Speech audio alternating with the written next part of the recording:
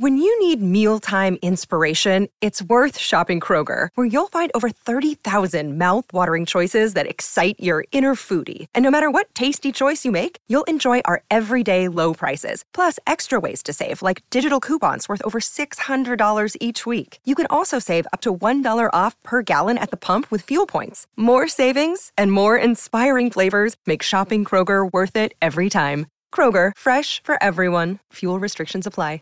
It's lunchtime at Tim Hortons, and we're serving up a special deal just for you. Our new $5.99 lunch deal includes your choice of any lunch sandwich and a side of crunchy kettle chips. Because what's lunch without a little crunch? And the sandwich choice is all yours, like a ham and Swiss, Chipotle chicken wrap, BLT, and more. Made to order just the way you like it. Tim Hortons' new lunch deal. Simple, delicious, and just $5.99. Now that's a good deal. Only at your neighborhood Tim's. U.S. only. Price and participation vary. Terms apply. We have a special treat for you. Yeah, we don't need to say the normal, regular stuff, because this is special. Yeah. This is welcome to Pints and Parables with Pete Rollins. Yeah. Yeah, for those of you who are fans of Pete Rollins and have followed his work, he does these special little Pints and Parables events. And we were so lucky that he actually did one in our area. So we drove up to Grand Rapids a couple months ago, and we've been sitting on this for so long and have been chomping at the bit to put it out. We've been chomping at the bit. And I think this is the perfect time, because after this was only the second time he'd ever done this. Yeah. And it went really, really well. But he's still kind of fine-tuning it, and he's done lots more, and there's lots more on the books. So if you like what you hear, which you will, you're going to really, really like this. This is something completely different, completely new. Instead of a lot of information, what we have is sort of a deconstructive medium that almost works like a Rorschach test. Rorschach test? How do you say that? Rorschach? Rorschach test? Yeah. Okay, there you go. I think so. I always thought there was a cat, shack, like Rorschach. We could both be wrong. I have no idea. I don't really even care. But anyway, these parables, unlike a lot of the content that John and I bring you and curate, and then even talk about ourselves, there's lots of just material, information, data to be looked at and dissected and, wrestled about and argued over. You can't really wrestle with or argue. You can wrestle with, but you can't really argue with a story. A story is something that does something to us in an indirect way.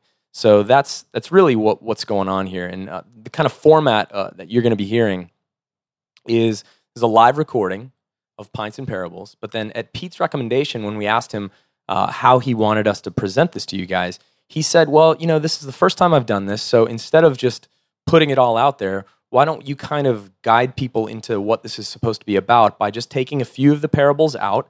He didn't want to release the whole thing yet because there's going to be an opportunity for us to do that down the road. And this is something we're partnering with him on. And so what John and I are going to do is we are going to almost take this experience with you. We're going to listen, and we're going to flip our mics on, and just like Pete recommended, we're just going to kind of provide some thoughts, not explanation. Right? Yeah. I mean, yeah. So tell listeners a little bit about, because Pete has a very specific structure that he talks about here in a little bit, but right. So tell him about, he kind of divides it into 3 sections, right? Yeah, there's like a journey going on that's beneath the surface. And really, it's good to kind of know it from the get-go, and I'm glad he kind of let us know what was going on, but at the same time, it'd be just as good if you didn't know. But essentially, there's an arc, and we're going to take parables, a couple or 1, 2 parables out of each section, and then you and I are just going to kind of chat about it. But the sections go, he's going to move us from parables that deal with this idea of certainty to parables that deal with the idea of unknowing or uncertainty, so moving from certainty into unknowing or mysticism, into materialism. And materialism is essentially the philosophical idea that this is all there is. This, to be grounded fully in reality, the immanent. And so from certainty into mysticism and unknowing, into materialism, which is just here now, this world, this moment, into the fact that the search for truth is actually a confirmation that we may already be in possession of the truth.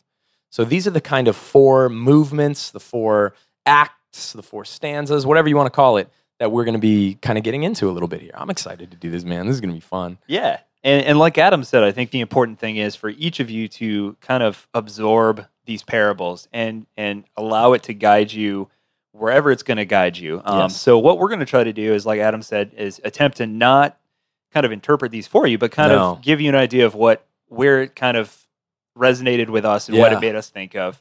And if you guys really enjoy this, and I think you will, and we hope you do, there are going to be some opportunities, no matter what part of the world you live in, coming up to see this live in its entirety. So depending on where you are, if you're in the UK, this is coming out this coming Tuesday the 9th, the day before my birthday, so feel free to send gifts if you'd like. I'll be 21. Just kidding. But if you happen to be in the UK, he will be in the UK, Lincoln, UK, Timings 2-day conference from August 11th through the 12th. Yeah. Then he's in, I'm probably going to pronounce this wrong, Utrecht, Holland? He's in Holland. How about that? Yeah, Holland. For the Building on Fire, and that's August 20th. Then he's going to be in Australia, down under, and I know we've got a good handful of Aussie listeners down there. So you'll be excited to know he'll be at Rebel Hearts in Sydney on September 9th. And then he'll be also at Building on Fire in Sydney on September 10th. He's got tons of dates coming up. He is doing specifically, now these are all his talks. He'll specifically do a Pints and Parables in Sydney on September 11th. These kind of pop up though. Like if there's interest, he'll just kind of do one. So if he's got a date and you guys want him to do a Pints and Parables, express interest and, maybe he'll put one together. Now here's the important one. You ready for this, Adam? Yeah. October 22nd. What's going on October 22nd, John? He will be in Detroit, Michigan. That's close to us, John. Guess who else is going to be there? Who? Might be us. We might actually be at that event. No way. With Pete. And so you'll have a chance to not only enjoy Pete's presentation, but you'll have a chance to socialize with us a little bit and have some good conversations. So those of you who came up to the event a couple months ago in Grand Rapids, who got a chance to meet us, it was a lot of fun. That was so much fun. Yeah, so many of you listeners are probably going to be reminiscing when you hear this because that was a really, really fun night. Yeah. That was a lot of fun. So basically, there's more dates on there that you can get via his website. It's peterrollins.net. But otherwise, definitely make sure if you guys are in the Michigan, Indiana, Ohio area, come meet up with us and check it out in October. Yeah, one more thing. This perfectly coincides with the recent release of, if you like these parables, Pete actually has a book. I think it's the second book he ever wrote. Mm-hmm. It's one of the early books called The Orthodox Heretic, and Other Impossible Tales. And it's essentially just a whole compendium of parables that express these ideas in a very indirect way, which is why Pete does these parables, which is great. So it's him narrating Orthodox Heretic.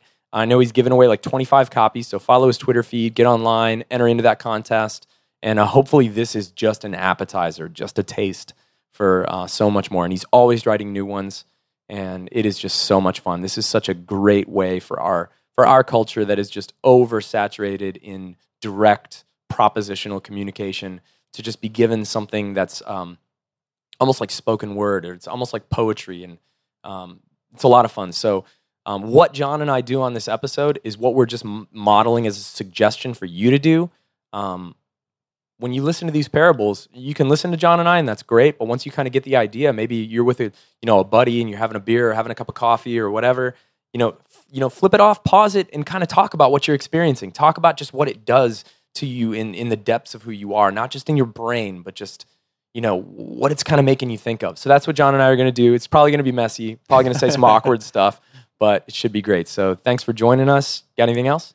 No, I think that's a great suggestion. Just make sure that this is one that you're really going to want to be fully focused on. Yes. And so set aside some time to just sit down and just marinate in what Pete has to say. And like Adam said, this is a great time to sit down and have a conversation with someone else about it. So I hope you enjoy it. Yeah. All right. Without further ado, here is Pints and Parables with Pete Rollins. So hello and welcome to the Deconstructionist Podcast. This is your host, Peter Rollins. And this is Adam Narlock. And this is John Williamson. And we are live coming to you guys from Grand Rapids, Michigan. Well, actually, when you hear this, it won't be live anymore. But for us right now, it's very live. This is very live. We are all alive. Everyone you're listening to is alive and well. We are drinking and being alive. Yeah, and these guys brought me a bottle of gin a beautiful bottle of gin. So I will be drinking that tonight. Excellent. Hopefully, either in celebration of how tonight went or in commiserations of how tonight went. We'll see what happens. So this is the first podcasted version Yes. of Pints and Parables. Is that right? Yeah. It's only like the second time I've ever done Pints and Parables as well. Are you serious? Oh, wow. Yeah, okay. yeah. We were going to ask. So how did this idea come about Yeah. for Pints and Parables? Because this is a really cool idea. It's a great idea. Yeah. Kind of two of my favorite things, Pints and Parables. There you go. I've been doing storytelling really for the last 10 years as part of my communication. For me, actually, the kind of truth that I'm interested in, the type of truth that we see in Christianity, is best expressed, I think, in parabolic ways and storytelling. Interesting. Less like a scientific discourse. That's why I think, Jesus spoke in parables, that parables get at truths that other types of discourse can't get to.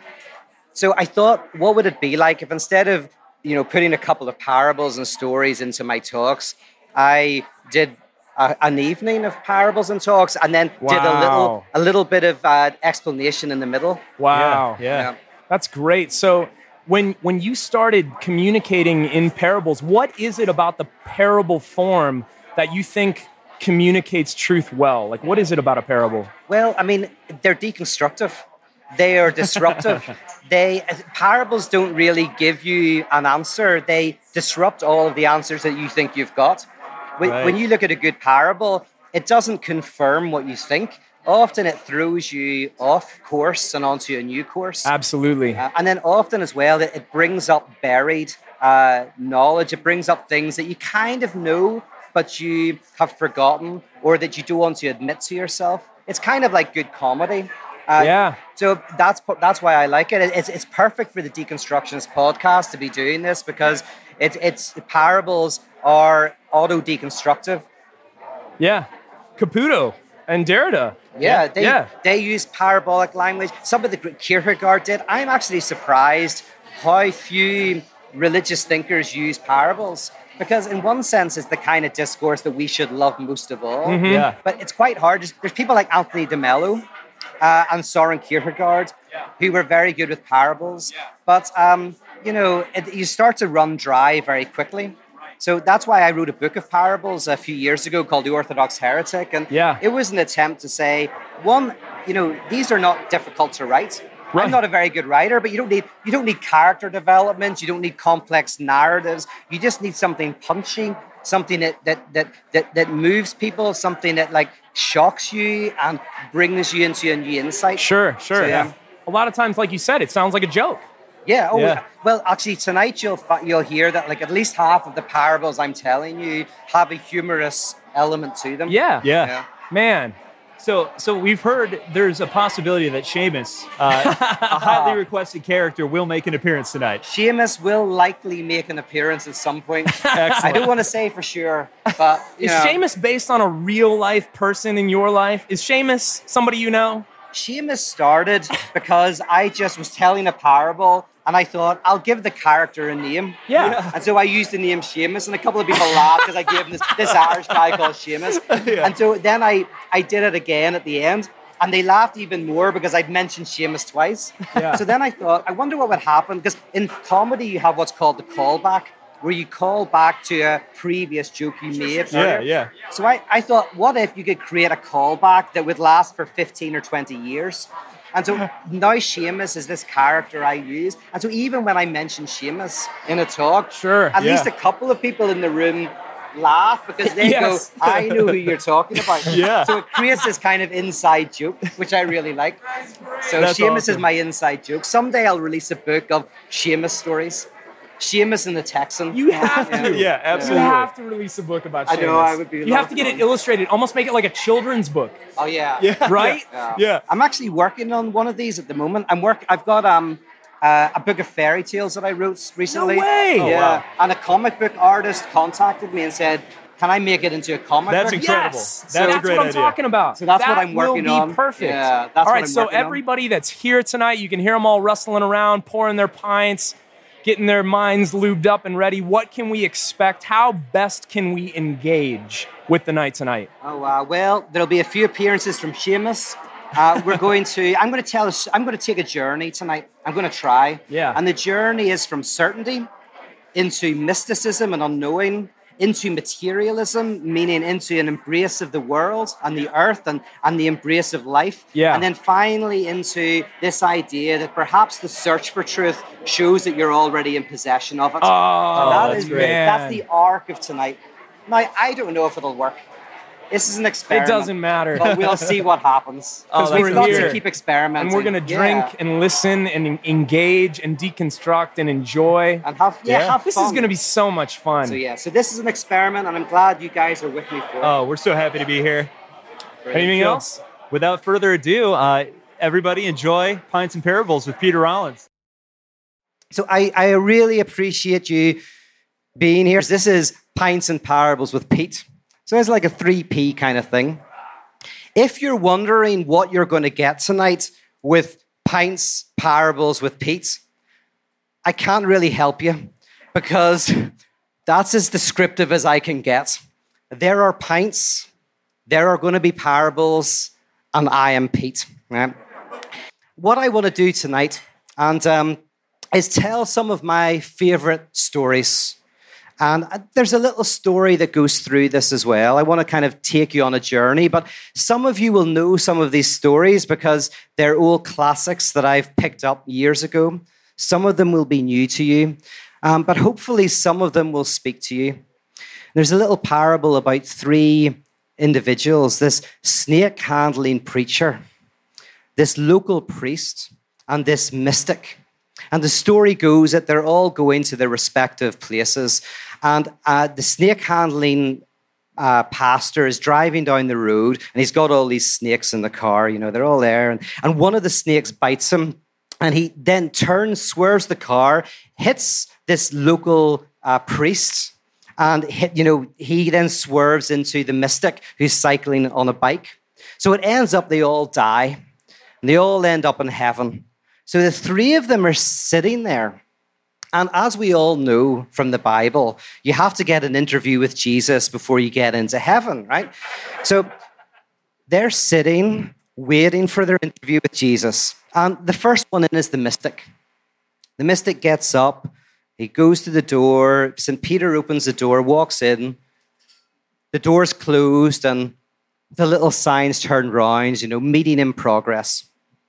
He's in there for half an hour, and he comes out smiling. He goes, yeah, of course I got it wrong. I knew I got it wrong, right? And walks into heaven. And then it's the parish priest. He gets up, he goes in. He's in there for a couple of hours, meeting in progress. And eventually the door swings open, and he comes out, and he's like, wow, I can't believe I got it wrong. Can't believe that the things that I thought weren't quite the way it was. Who would have thought? And he walks on. And then finally it's the snake handler, and he gets up, he dusts down his Bible, he walks in, and he's in there for a couple of hours. The door's closed, the meeting signs turned over, and eventually the door flings open, and Jesus runs out and says, how could I have been so wrong? Right? Yeah, I mean, I don't even need to explain that one. Yeah, but often then religion becomes so tight to us that nothing can persuade us of what we believe. Oh man, I remember that one. I mean, what a way to start off the Pints and Parables. But I know for me, that one really struck home to me, especially in regards to what we're doing and kind of where we started originally on our journey, just in being almost like egotistically certain. Yeah. And almost being afraid to ask questions for fear that the whole thing could unravel. And so that parable, I remember I was writing notes down. I wrote down builder of the Titanic. What? what I was thinking of is just this idea of the idea of deconstruction being where you go into the inside and you check for leaks in the ship. I get what you're saying. And so I thought back to the Titanic, because I think of deconstruction / what we would call reconstruction. Yeah, the whole thing. I think of it as you're going into a ship, and maybe after examining it, before you go off to sea, you don't have any leaks at all. There's no leaks, there's no cracks, there's no repairs to be made. But every once in a while, you're going to find an area that maybe it's rusting or something. So I look at that when I look at my own faith. I look at it as a way to check for any potential leaks, and if there are, shoring up those holes and those leaks. And so I think back to the builders of the Titanic. Here's this ship that had never been built before. It's got all this like crazy technology for the time. These doors that would come down and lock, in case any holes were created in the side of the ship to prevent the ship from flooding and eventually sinking. Right. And along with that came this arrogance that the ship would never sink. Right. The unsinkable ship. And oh man, that's good. They're like, oh, it's cool. We can press on, and because even if we do hit something, it's not a big deal. Like this thing is unsinkable. Right. And so that's the first thing that I thought of after listening to this parable.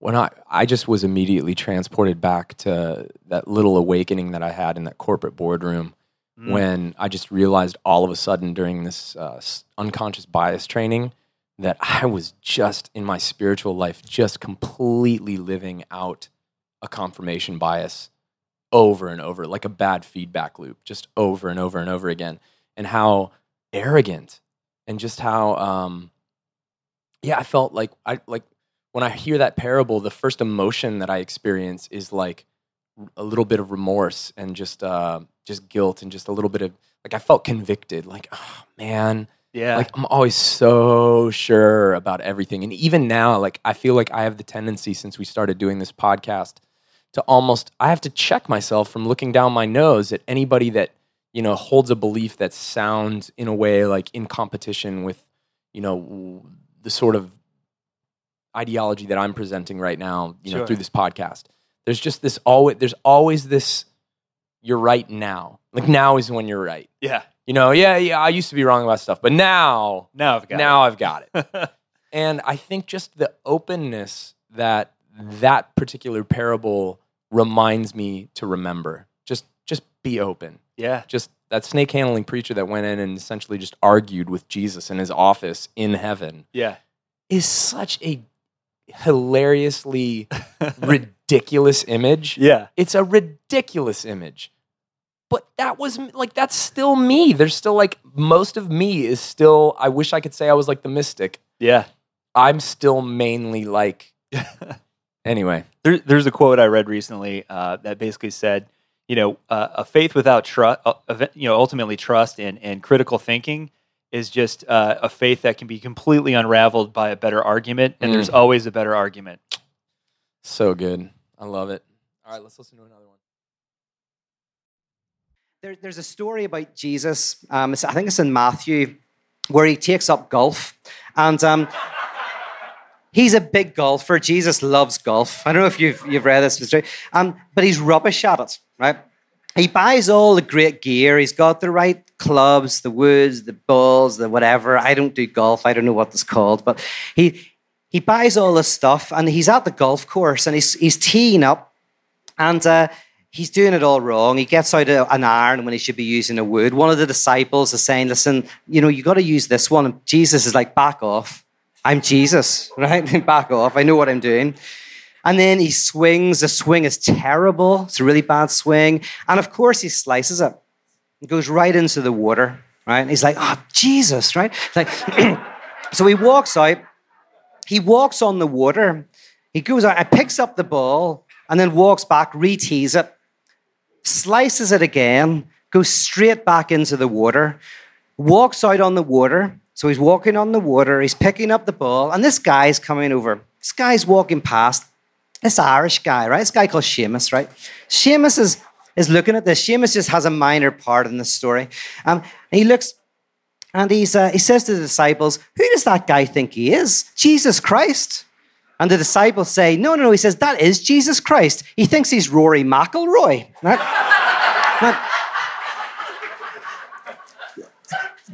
The interesting thing about that for me is And so religion becomes this idea of, we want to have the certainty, we want to have the right answers, we want to know what it's all about, because we can't cope with the uncertainty. We can't cope with our brokenness. Even Jesus has an alter ego and something that's secure and solid.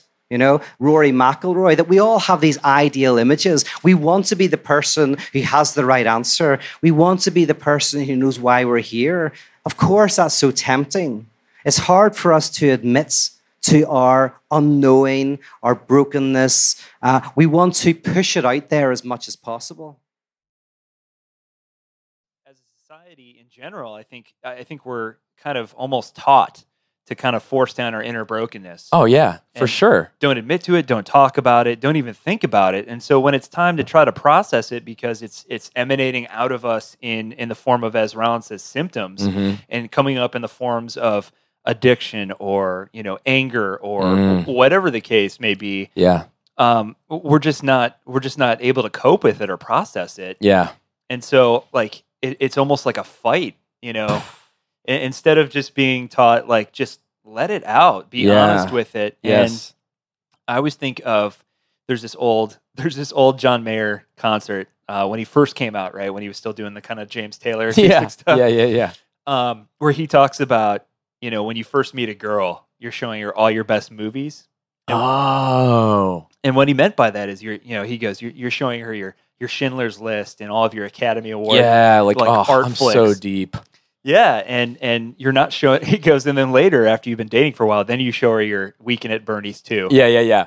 Or The Burbs. Yeah, that's one of my guilty pleasures. And so, how many people do we know out there? I love The Burbs, by the way. It's one of my favorite movies. It's a great movie. Oh man, it came with the frame. It came with the frame. For those of you guys that don't know, would you like to take that out of your pocket? Would you like to not steal that from Walter's house? It's Walter's piece.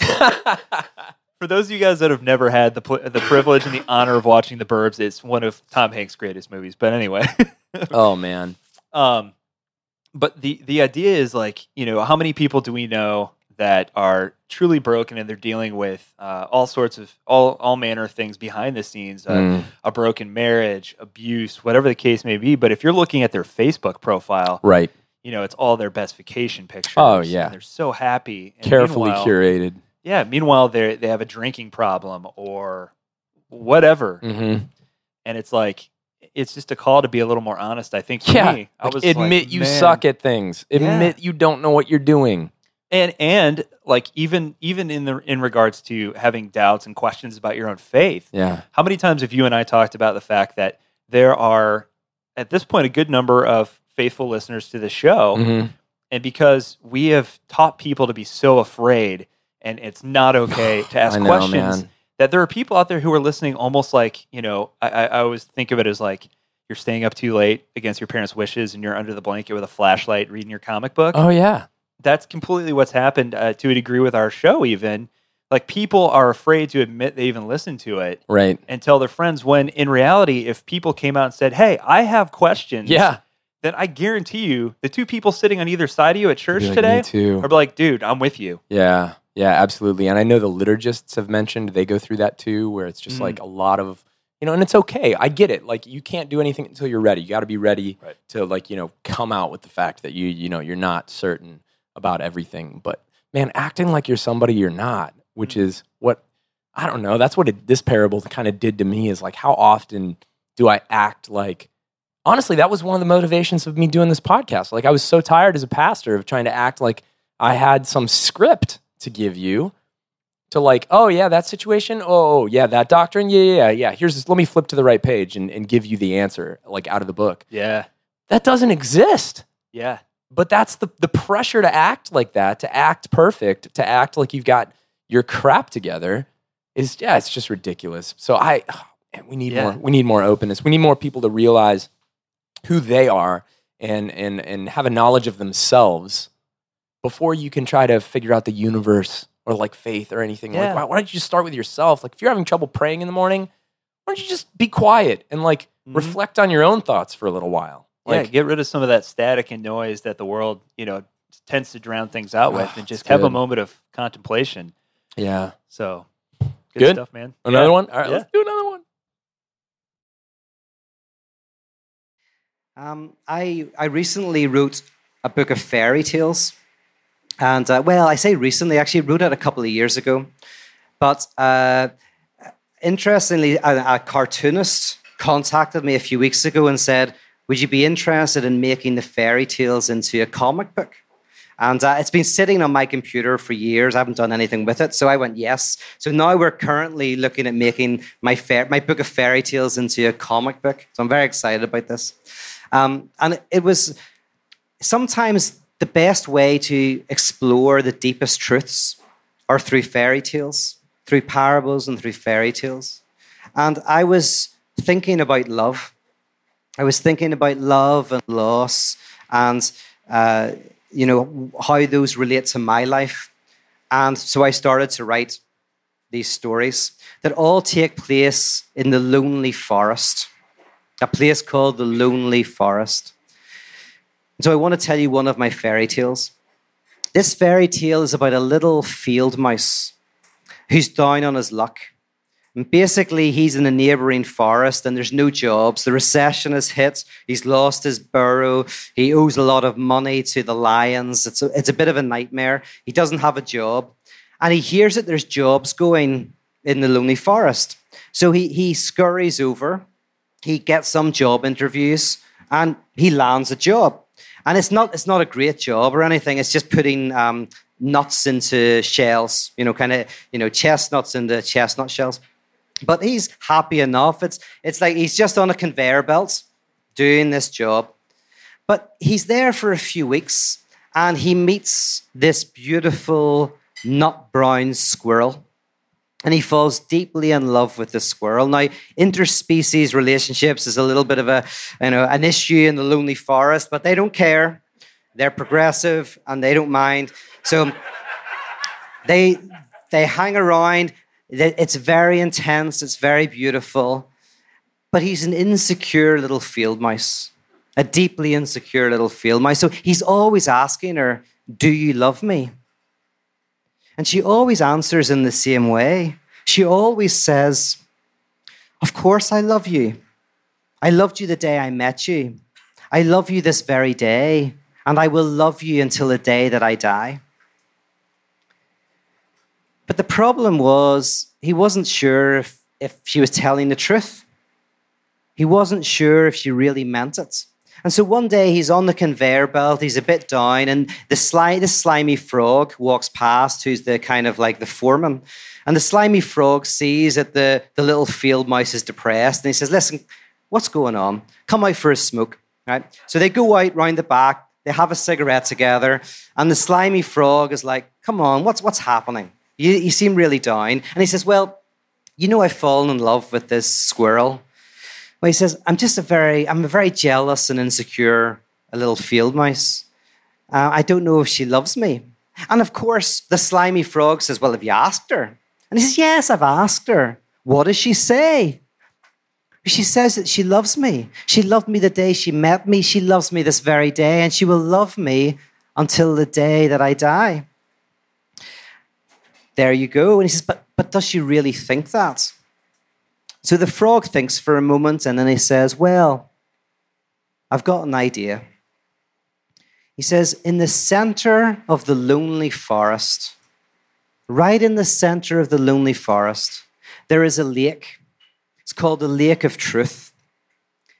And if you drink from the lake, you can hear the thoughts of the person beside you.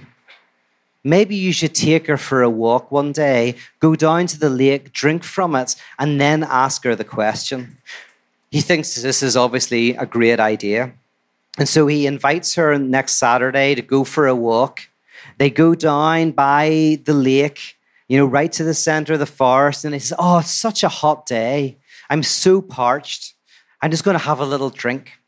And so he drinks the water. And then he looks up and he says, I'm just going to ask you one more time. One more time. Do you love me? And she looks at him and she says, of course I love you. I loved you the day I met you. I love you this very day. And I will love you until the day that I die. And then he waits. He waits. And then he hears her thoughts. Of course I love you. I loved you the day I met you. I love you this very day, and I'll love you till the day that I die. The little field mouse is elated, so happy. And they scurry on and have a wonderful day. Well, a few weeks pass, and suddenly the little field mouse doesn't go to work. He misses work for about a week. And then when he comes in, he's really depressed. And so the slimy frog sees him, brings him out for a smoke again. They're sitting having a cigarette, and he says, "What's wrong? Why are you so down?" He says, "Well, I took the squirrel to the lake of truth, just like you said." "Well, what happened?" "Well, I asked her if she loved me."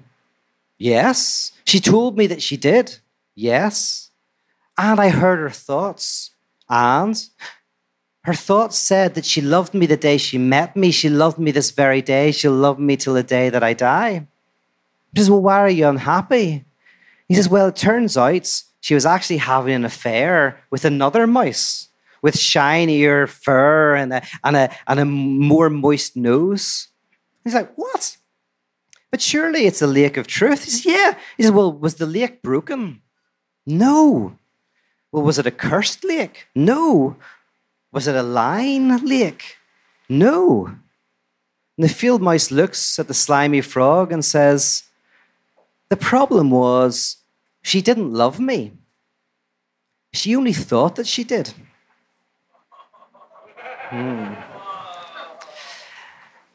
The interesting thing about our beliefs, if I hear your thoughts, that doesn't necessarily mean I know what you believe. We don't know what we believe. We can be unsure about our beliefs. In fact, sometimes our beliefs are the very thing that we have that protects us from looking at what we really think. Wow. I remember when he dropped the mic on that one. Slap in the face. I mean, how many times do we do this ourselves? But not only ourselves, but see it in other people where we have so convinced ourselves of something that, you know, we're like, you see it with criminals in prison where they're guilty. Yeah. But they've told themselves this story for so long that they actually start to believe it. Absolutely. And so it kind of goes back to what we were talking about earlier, where so often we suppress something so deeply that, you know, we've convinced ourselves that it's the truth. Man, that's so funny. I love hearing your interpretation, because I went in a completely different way, but now I'm sitting here going, "Oh, I think you got it." You know what? That's the great thing about it, but that doesn't matter. But you know what I'm saying? How it's that's what I love about parables, because okay, so what I thought is this American Western, you know, post-Enlightenment idea that your beliefs are essentially your spiritual connection. Yes. That your beliefs, what you think sort of propositionally, and you've got it all worked out in your head, is sort of who you are spiritually. Yeah. But neuroscience has shown us, and this, you know, actually Dr. Newberg mentions this in his book, How God Changes Your Brain. Your beliefs are held in one part of your brain, one part of your brain. So to say that this one part of your brain is your spiritual expression of yourself is super reductionistic. Yeah. It doesn't take into account all the other things going on in the mystery of ourselves that we don't understand. You know, I cheated on a girl once. I still have no idea why I did that. I mean, I've got some clue. You know, she was pretty and, you know, I was unhappy, but there was more to it than that. Yeah. To just say it was about this, but that didn't mean that I didn't love the person that I was with. So I connected with this on so many levels. And I think that in especially Christianity, which is kind of where you and I are coming from, I see this incredible fear that most people have just to make sure they get their quote unquote just beliefs correct. Yeah. Let's just worry about our beliefs. Everything's got to be how you think it and how you express it and what words you use, and don't change one adjective, don't change one noun. Yeah. Don't even change your Bible translation in some churches. Yeah. Because your quote unquote beliefs is everything. That's all it is. Yeah. Or And your it's attendance or how many people that Yes. you recruit to the cause. Yeah. But like then you look at somebody else's life, and I'm not trying to sound judgmental here, but like, you know, as a pastor, one of the things that always frustrated me is you've got this room full of people that are super worried about what they quote unquote believe, but then what they're doing is not something they're super worried about at all. Yeah. Yeah. Like what they're actually doing doesn't keep them up at night, but they will get in fights in a Bible study over a word or a translation or, you know, whatever. And it's like, how ass backwards is all of this? Yeah. Pete talks about that. Remember, he brought it up a couple different times, and I think he may have even mentioned it on the first time around that he was on our show. So if you guys haven't heard Pete Rollins' interview with us from a couple months ago, go back and check that out. I remember that. It's the thing where he mentions, you know, you say you want to save like the dolphins or whatever. Meanwhile, you know, you're wearing a T-shirt that was made by probably child labor, and you full well know that. Right. You know, so it's like, I look at the things that you do Right. to tell me what it is that you truly believe. Because that's more, and even that isn't everything. Right. Like we can't just go around judging everybody just on what they do because it's just not a perfect world and it's not possible to live a perfect life. But at the end of the day, what weighs more? The things you're constantly doing or the things you're constantly saying? Right. Everybody knows it's what you're doing that weighs more. And yet, for some reason in our weird, you know, climate that we live in the church right now, everybody's super freaked out and focused on what you say and much more casual on what you do, which is just bizarre.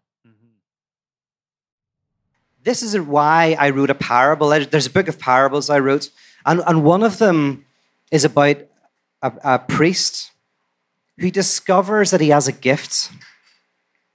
And this gift is the ability to help people lose their belief.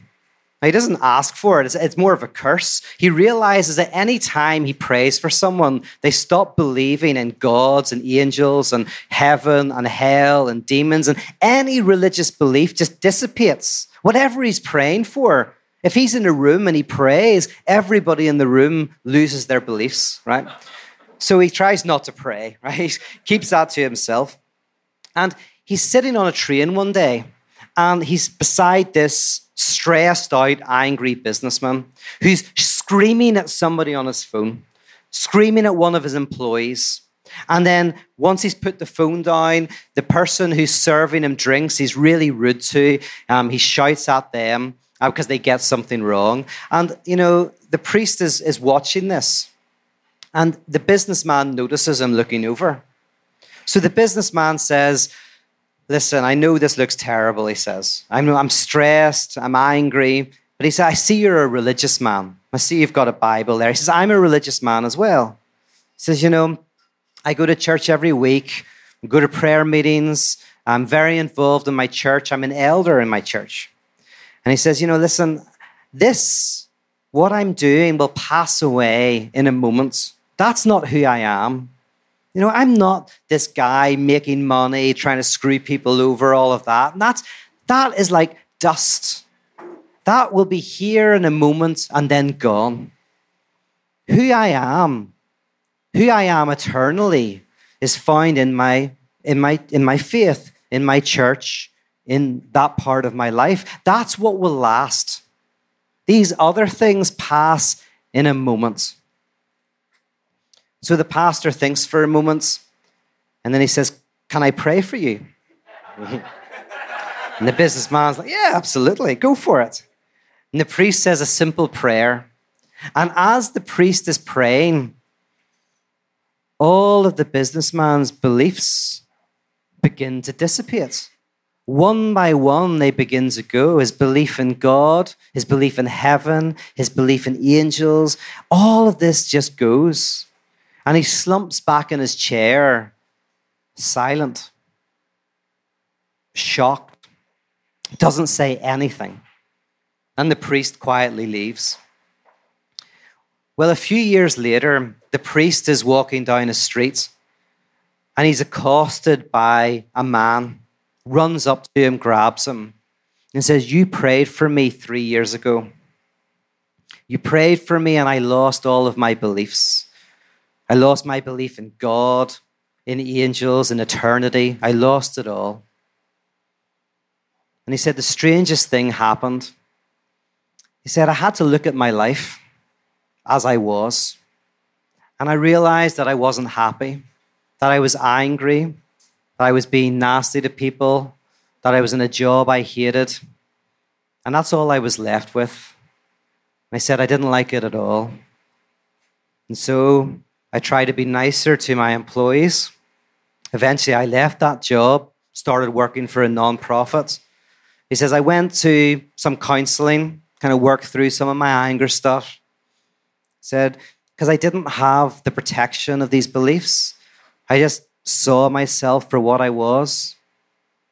And then he embraced the priest, kissed him on the cheek, and said, thank you for helping me discover my faith. Oh man! So the thing that came to my mind was the idea of once all of your beliefs are stripped away, then you're forced to face with what's left. So you're faced with your true, naked, raw, unfiltered self, and you kind of lose the security blanket. You're no longer protected by your beliefs, your constructions, your walls, but you're then forced to work through whatever the issues are underneath it all. And sometimes that's necessary because you have all these distractions essentially, and all this just, I guess, this mess getting in the way of the essence of it. Right. So what did you think? What kind of popped in your head? Because I know that was such a heavy people aren't going to like this. Well, some people aren't going to like this, but I've read this from so many different sources at this point, and I've realized, I think through Pete's work, that this is probably true. That statistically speaking, atheists are more moral people than Christians. I've seen that, yeah. And I think the reason being is when you don't have something ethereal, something, that's not substance, which are what beliefs are. It's just floating in your gray matter. Sure, it's part of who you are, but it's not concrete. But if you've got these beliefs that are floating up in your brain or in your heart or whatever, that make you feel like that's your justification of who you are, that I am a good person because I can get an A on my doctrines of the faith test. When you're an atheist and you don't have anything but now, and you look around and you're still compelled by beauty, and you're still compelled by justice, and you're still compelled by all these things, and I don't want to get into an apologetics argument. Well, what's your foundation for all that? No. At the end of the day, if you don't have beliefs that make you bet on some sweet by and by somewhere off in the clouds someday, and all you've got is this moment, you can't hide behind anything to make you feel better about who you are other than your just straight up actions. Just what you do is who you are. And there is something so Christian, in my opinion, that's just the tradition I come from, about that. And that was the first thing that I'm just yeah. Crazy.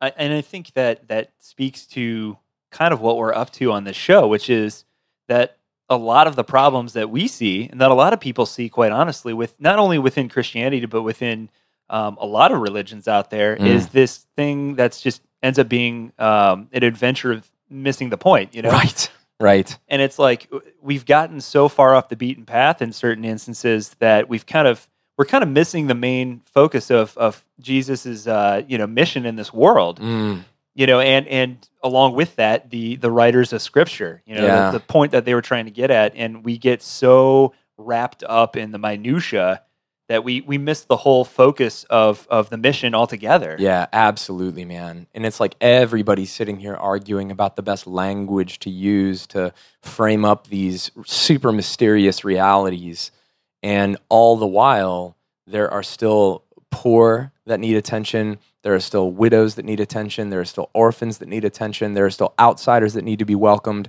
There are still people in your community that you need to pour yourself out for. And all of that stuff exists in the concrete world, in the here and now. And I mean, I think it'd be the most healthy thing if they were anchored back into some belief structure that you had. Yeah. But more often than not, I'm not trying to sound discouraged. I'm actually super hopeful about the state of the world and where things are going. But I do see a lot of people that stress out way, way more about the language they use to describe the mysteries of the divine than the fact that they've driven past that homeless person and ignored them or judged them on the way home from work every single day. Yep. Anyway, that's all I got. A friend of mine wrote a parable, Phil Harrison. This was his way out of religion for him. He said, this was my realization that I had to leave. But in some respects, I think it was actually his deep insight into the heart of religion. He said he was driving one day and he had this kind of like daydream. And in the daydream, he imagined that he went to heaven. And he was standing in front of these great oak doors. And as he was standing there, they creaked open and St. Peter came out, this unshaven, strong-looking, solemn figure. And he looked at Phil and he welcomed him. And he said, "Come in." And Phil was just about to step over the threshold to enter heaven. And then he looked behind him and he saw some of his friends. And he saw friends who were atheist, Buddhist, Hindu, God knows what. And they couldn't speak. And they were just watching. And he says to St. Peter, "What about them?" And St. Peter says, "Well, you know the rules. I'm sorry. They can't get in." And Phil says, "Just at that moment, I thought about Jesus. The outsider, the heretic, the drunkard, the bastard child, the friend of outsiders." And he took his foot back out of heaven and he said to St. Peter, "I'm sorry." He says, "I'm going to stay with these guys." And in this daydream, Phil said, it was like I saw St. Peter break a smile. It was as if he was looking at me and saying, "At last. At last." Within the conservative world, some people get in. In the liberal world, everybody gets in. Radical theology says everybody should get out. That the sacred, the divine, the absolute is found in the outsiders. And that's where we should be, on the outside. The trash of the world. If you guys could see this on video right now, what you would see is John and I just staring at each other with our mouths open because we just don't even know what to say about this one. Yeah. So how about instead of we even say anything right now, how about we just encourage everyone to just pause and just think about that? Because I don't care what you say you believe, there's something really beautifully disruptive about the structure of that parable, and I think maybe we should all just think about it. Yeah. Sound good? All right, so take a minute, pause. We're just going to move on to the next parable.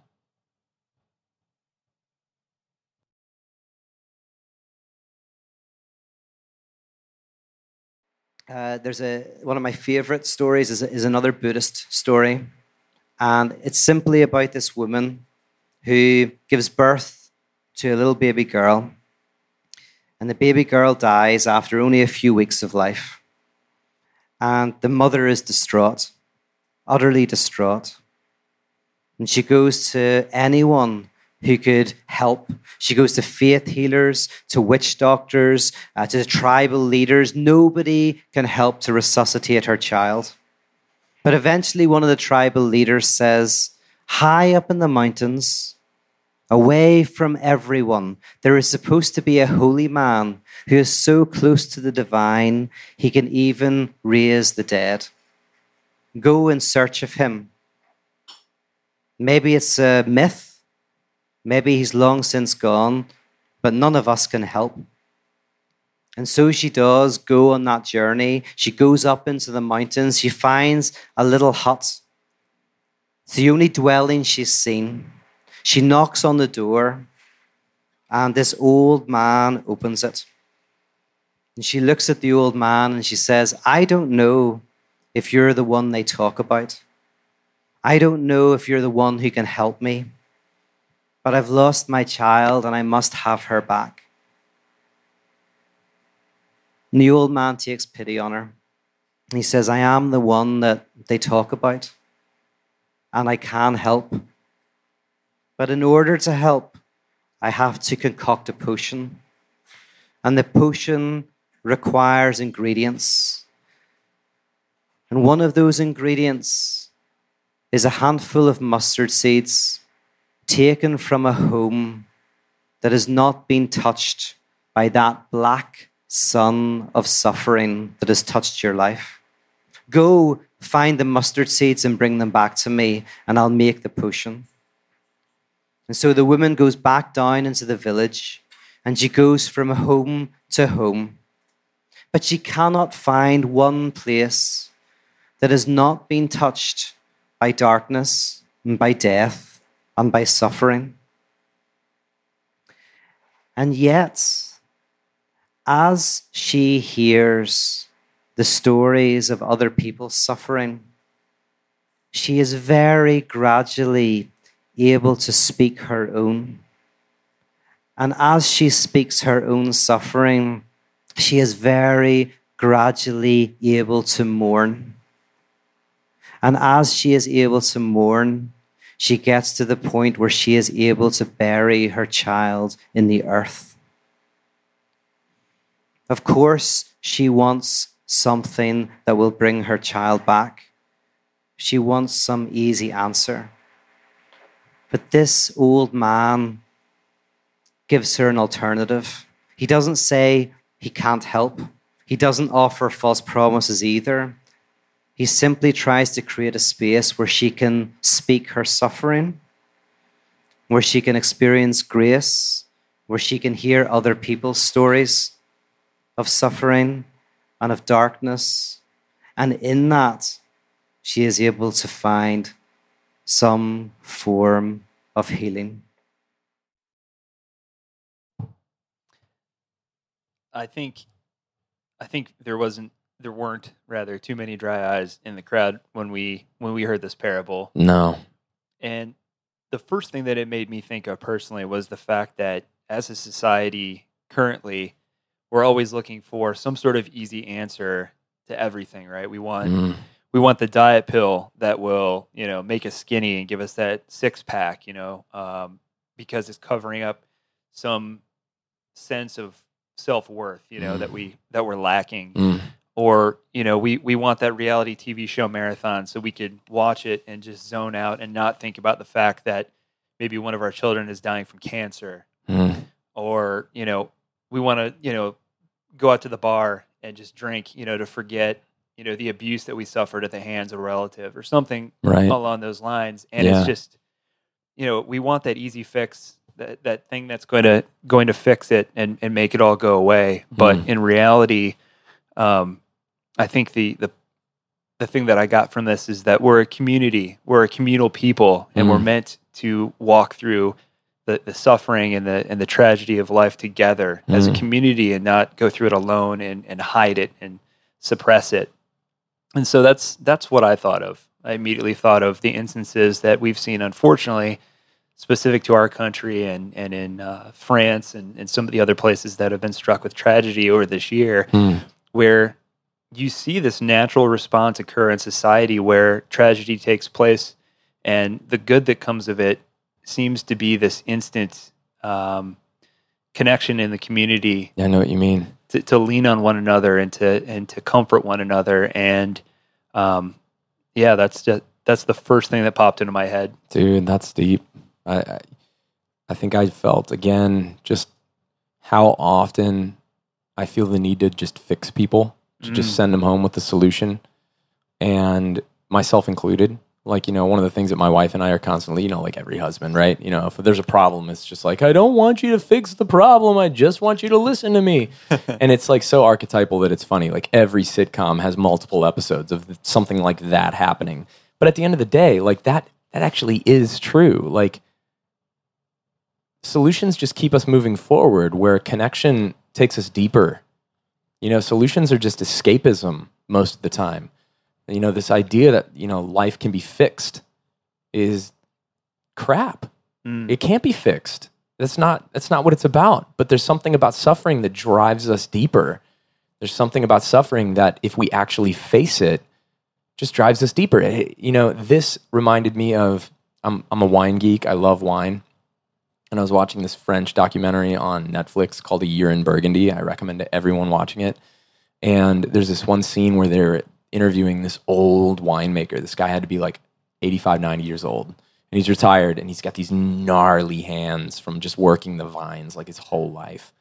And they were talking about like why he consistently produced these, great crops of Burgundy, which is Pinot Noir, like for so long. And with these, get this close up on his face, and he's back in this cave where they fermented the wine, and he's got like overalls on and a flannel shirt. He's just like, those guys are just like farmers. And he just like with like pain on his face and like his gnarly hands held up to make a point. He's just like, the vines have to suffer. He's like, you got to hack your vines back. You can't coddle them. You got to prune them and prune them and prune them, because then the roots grow deep and they find the best minerals and they find the best nutrients. And then when you let your vines grow and then you hack them back and you let them grow and you hack them back, you are going to produce the best fruit imaginable.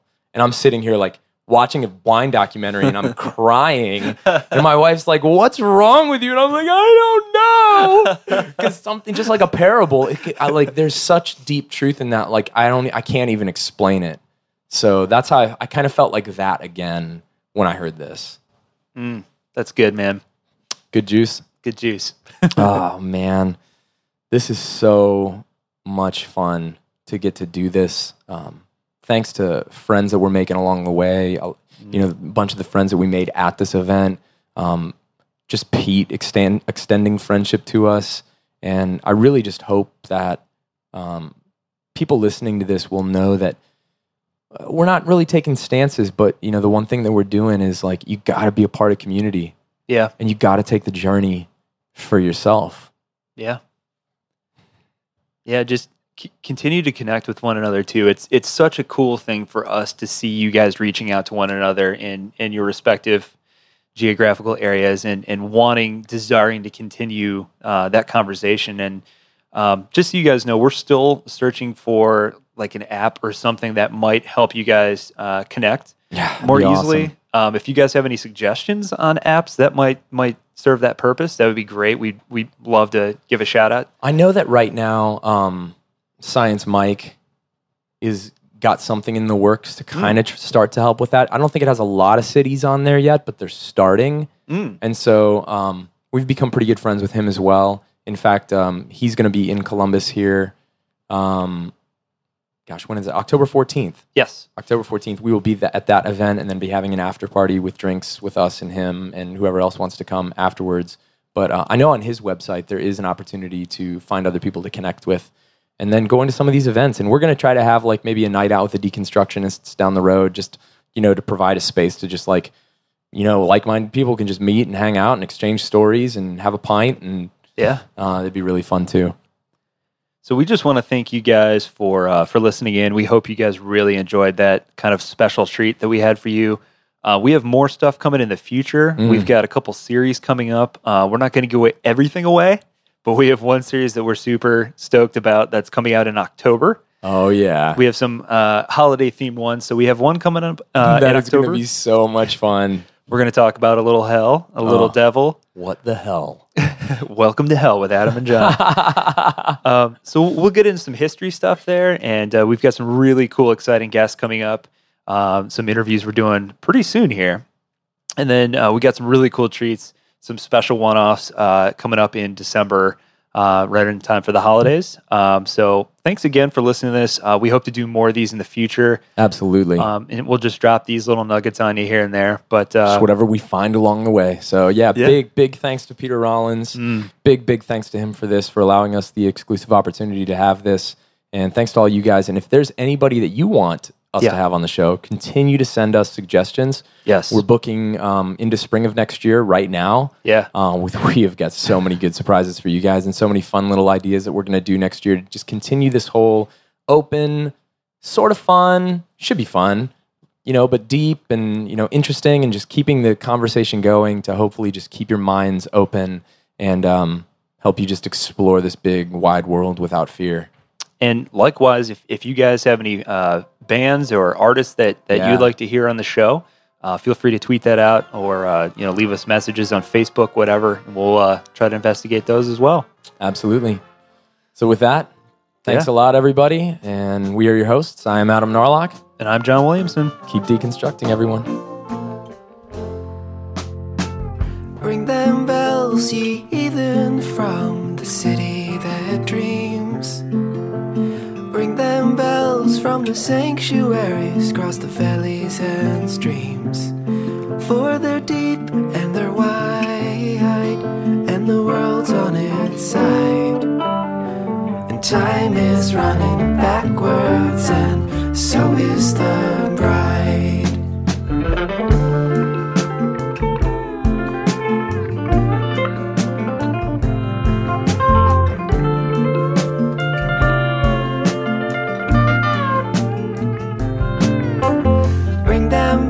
St. Peter, where the four winds blow.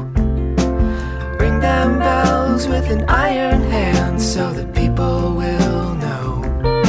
Oh, it's rush hour now, on the wheel and the plow. And the sun is going down upon that sacred cow.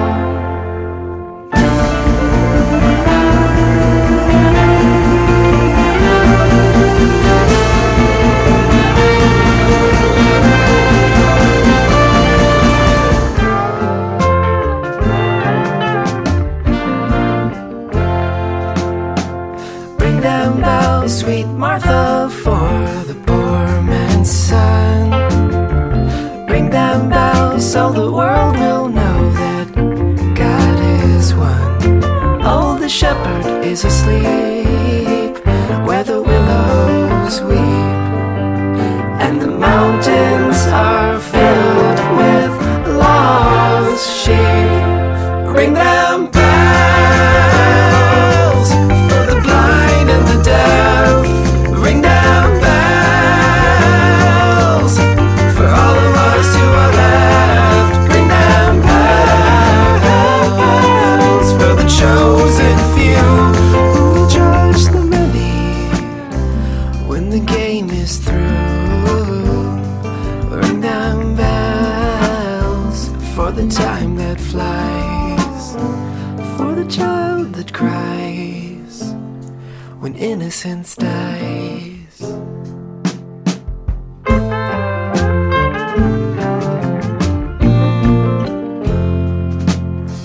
Ring them bells, St. Catherine, from the top of the room. Ring them from the fortress for the lilies that bloom. Oh, the lines are long and the fighting is strong, and they're breaking down the distance between right and wrong.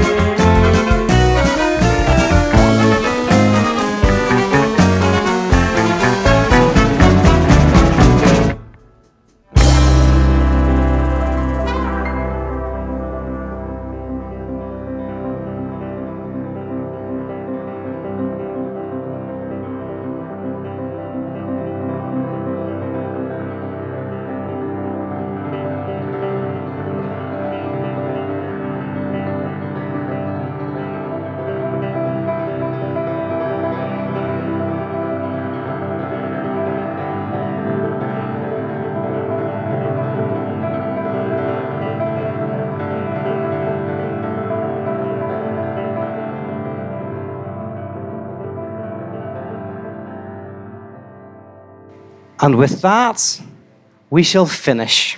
Thank you for coming along tonight. Have a drink, hang out. Thank you, thank you, thank you.